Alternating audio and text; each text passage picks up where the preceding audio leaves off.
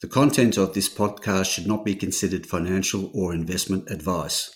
All interviews and discussions are opinions only, and the podcast has been created without taking into consideration the listener's financial objectives, financial situation, or needs. Listeners should obtain independent advice before making any financial decisions.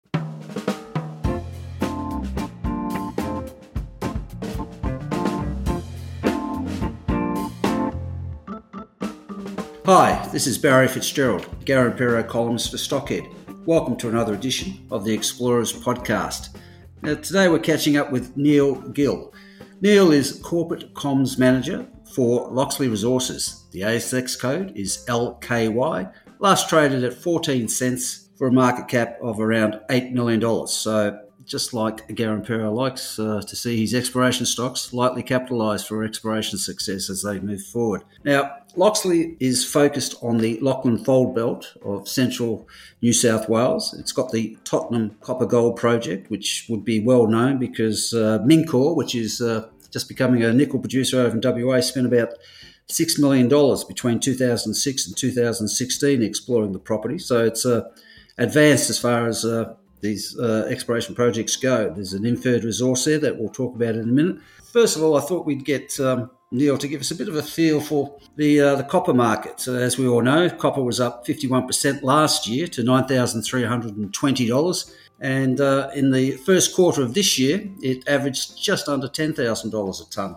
So copper is on the march. So with that, I'm going to welcome Neil to the program and start out with asking Neil if he could give us a bit of a feel for what's going on in the copper market. Barry, thank you. Good to be with you. Now, I think it's fair to say that the global copper supply deficit that the world is facing is going to be quite significant. The viability of copper is something that really needs to be considered because the broader economic forces and the impact it's going to have on copper demand are significant.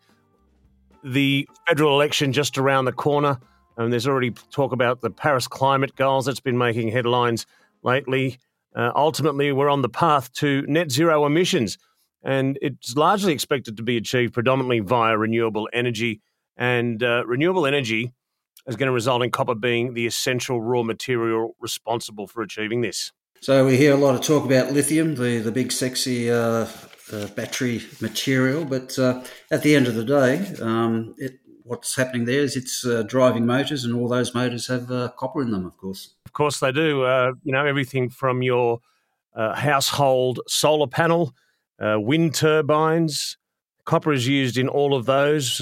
It's used in solar technology, so wind energy, electric vehicles. A electric vehicle uses 5 times the amount of copper compared to an internal combustion engine vehicle. And even just the cabling for an electric vehicle charging station contains up to 25 kilos of copper. And the uptake of electric vehicles globally is expected to increase to 70 million vehicles by 2040. And if you consider there's upwards of 50 kilos of copper in each electric vehicle, that's quite a bit required. Yeah, very true. First-hand evidence that the electric vehicle revolution is happening. In my street, we haven't had any electric vehicles, but I noticed we've got 2 now. 2 Teslas. So it's happening as we speak. Yeah, it certainly is. I mean, living in regional New South Wales, as I do, I'd liken it to maybe 15 or 20 we have rolling around our town at the moment. Or whispering around, we should say, probably. Now, the Tottenham project, probably well known to people, particularly in the eastern states.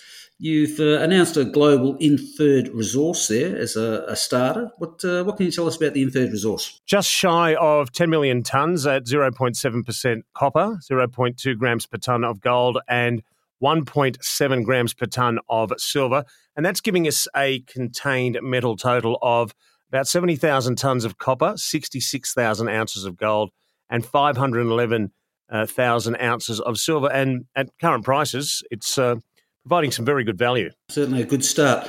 Now, that was across 2 historic mining areas, 2 deposits, Carolina and was it Mount Royal? That's it, yeah. Now, one thing with your tenement package there, I think it's 470 square kilometres on a mineralised system that goes over the horizon, is that you are not short of prospects, projects, deposits, call them what you like.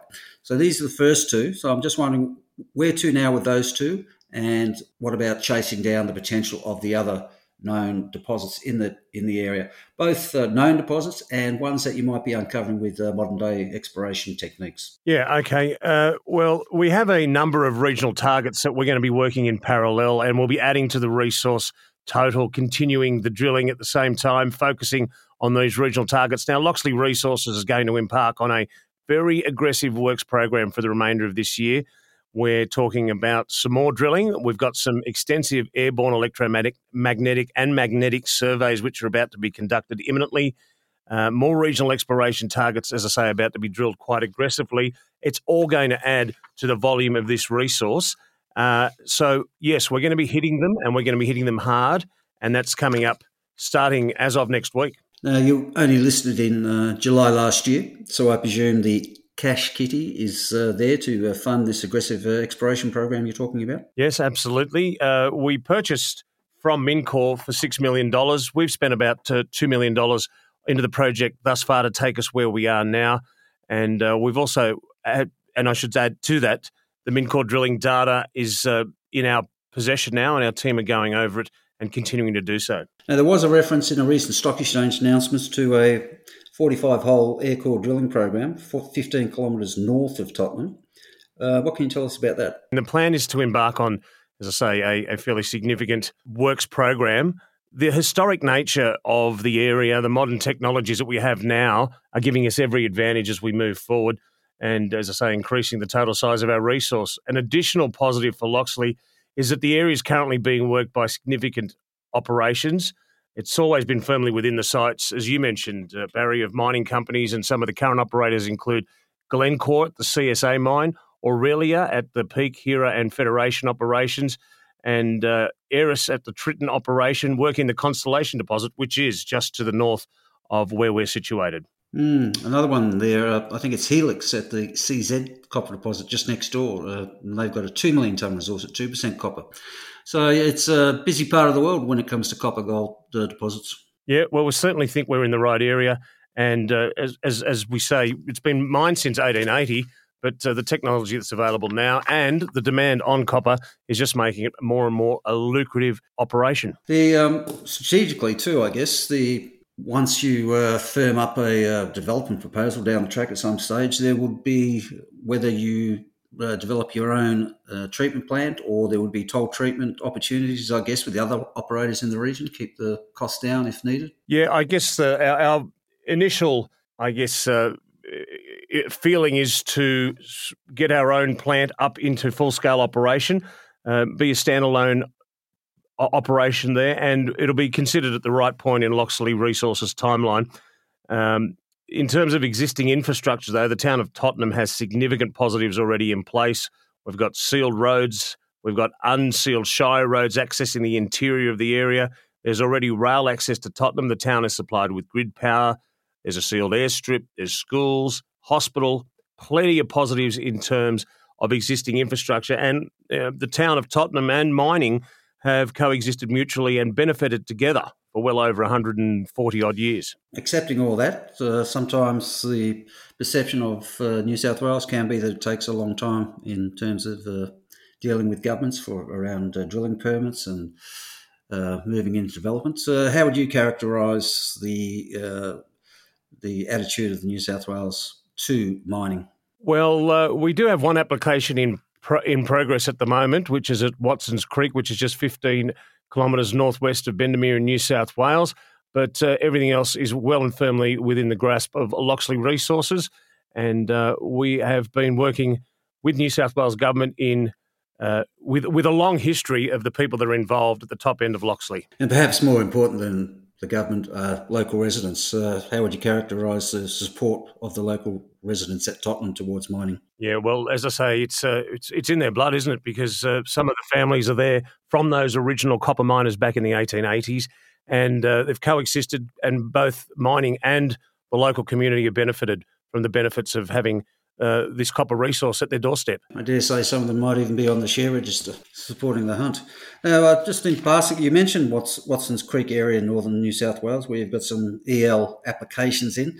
That's not copper gold, is it? It's more of a tin play. Yes, that's how it's looking up at the moment. Yeah, it's 162.4 square kilometres, and that's the Watsons Creek area in northern New South Wales. And as that's quite correct, we're talking about plenty of tin through there, alluvial tin, as it were. Big producer back in the late 1800s, apparently, and right up until, well, spasmodically, right up until the 1960s. Now, the stock, as I said, trading at 14 cents for a market cap of $8 million. So I guess you're highly leveraged to future exploration results as they come through. Yeah, we do have set ourselves through the assistance of independent consultant Burnshirt to set ourselves an exploration target, and it's somewhere between 7 million tonnes at 2% copper and 1 gram per tonne of gold, up to a top end of 14 million tonnes at 1.2% copper and 0.5 grams per tonne of gold. So if you also put the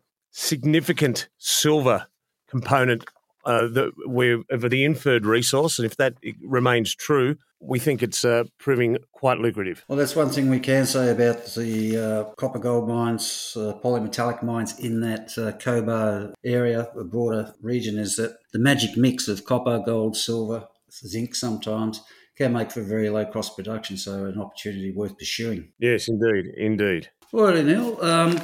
Let's wrap it up and give investors a feel for some of the milestones that they should be looking out for as 2022 unfolds. Moving into the second quarter of this year, it is really going to be a fairly extensive works program. We're talking about airborne surveys, both electromagnetic and magnetic. They'll be occurring in the next week. They'll be getting underway. We've got an extensive drilling program. We're going to be hitting our regional targets there as well. We are also in a very fortunate position that the global demand on copper is getting stronger and stronger, and we believe that's only going to force up the price, which it obviously has and will continue to do so, and make our proposition much more attractive. There we go, folks. A very lightly capitalised junior explorer in a historic copper gold area of New South Wales, with lots of work underway, working up new targets, applying modern exploration techniques, as well as already having a 70,000 tonne plus copper resource under its belt. So kicking some goals as it goes through that process of reaching those the target set in that exploration target, which once you get to around that scale, you've got a mine proposition on your hands. So good luck with all that, Neil, and thanks for your time today. Barry, thank you. Cheers.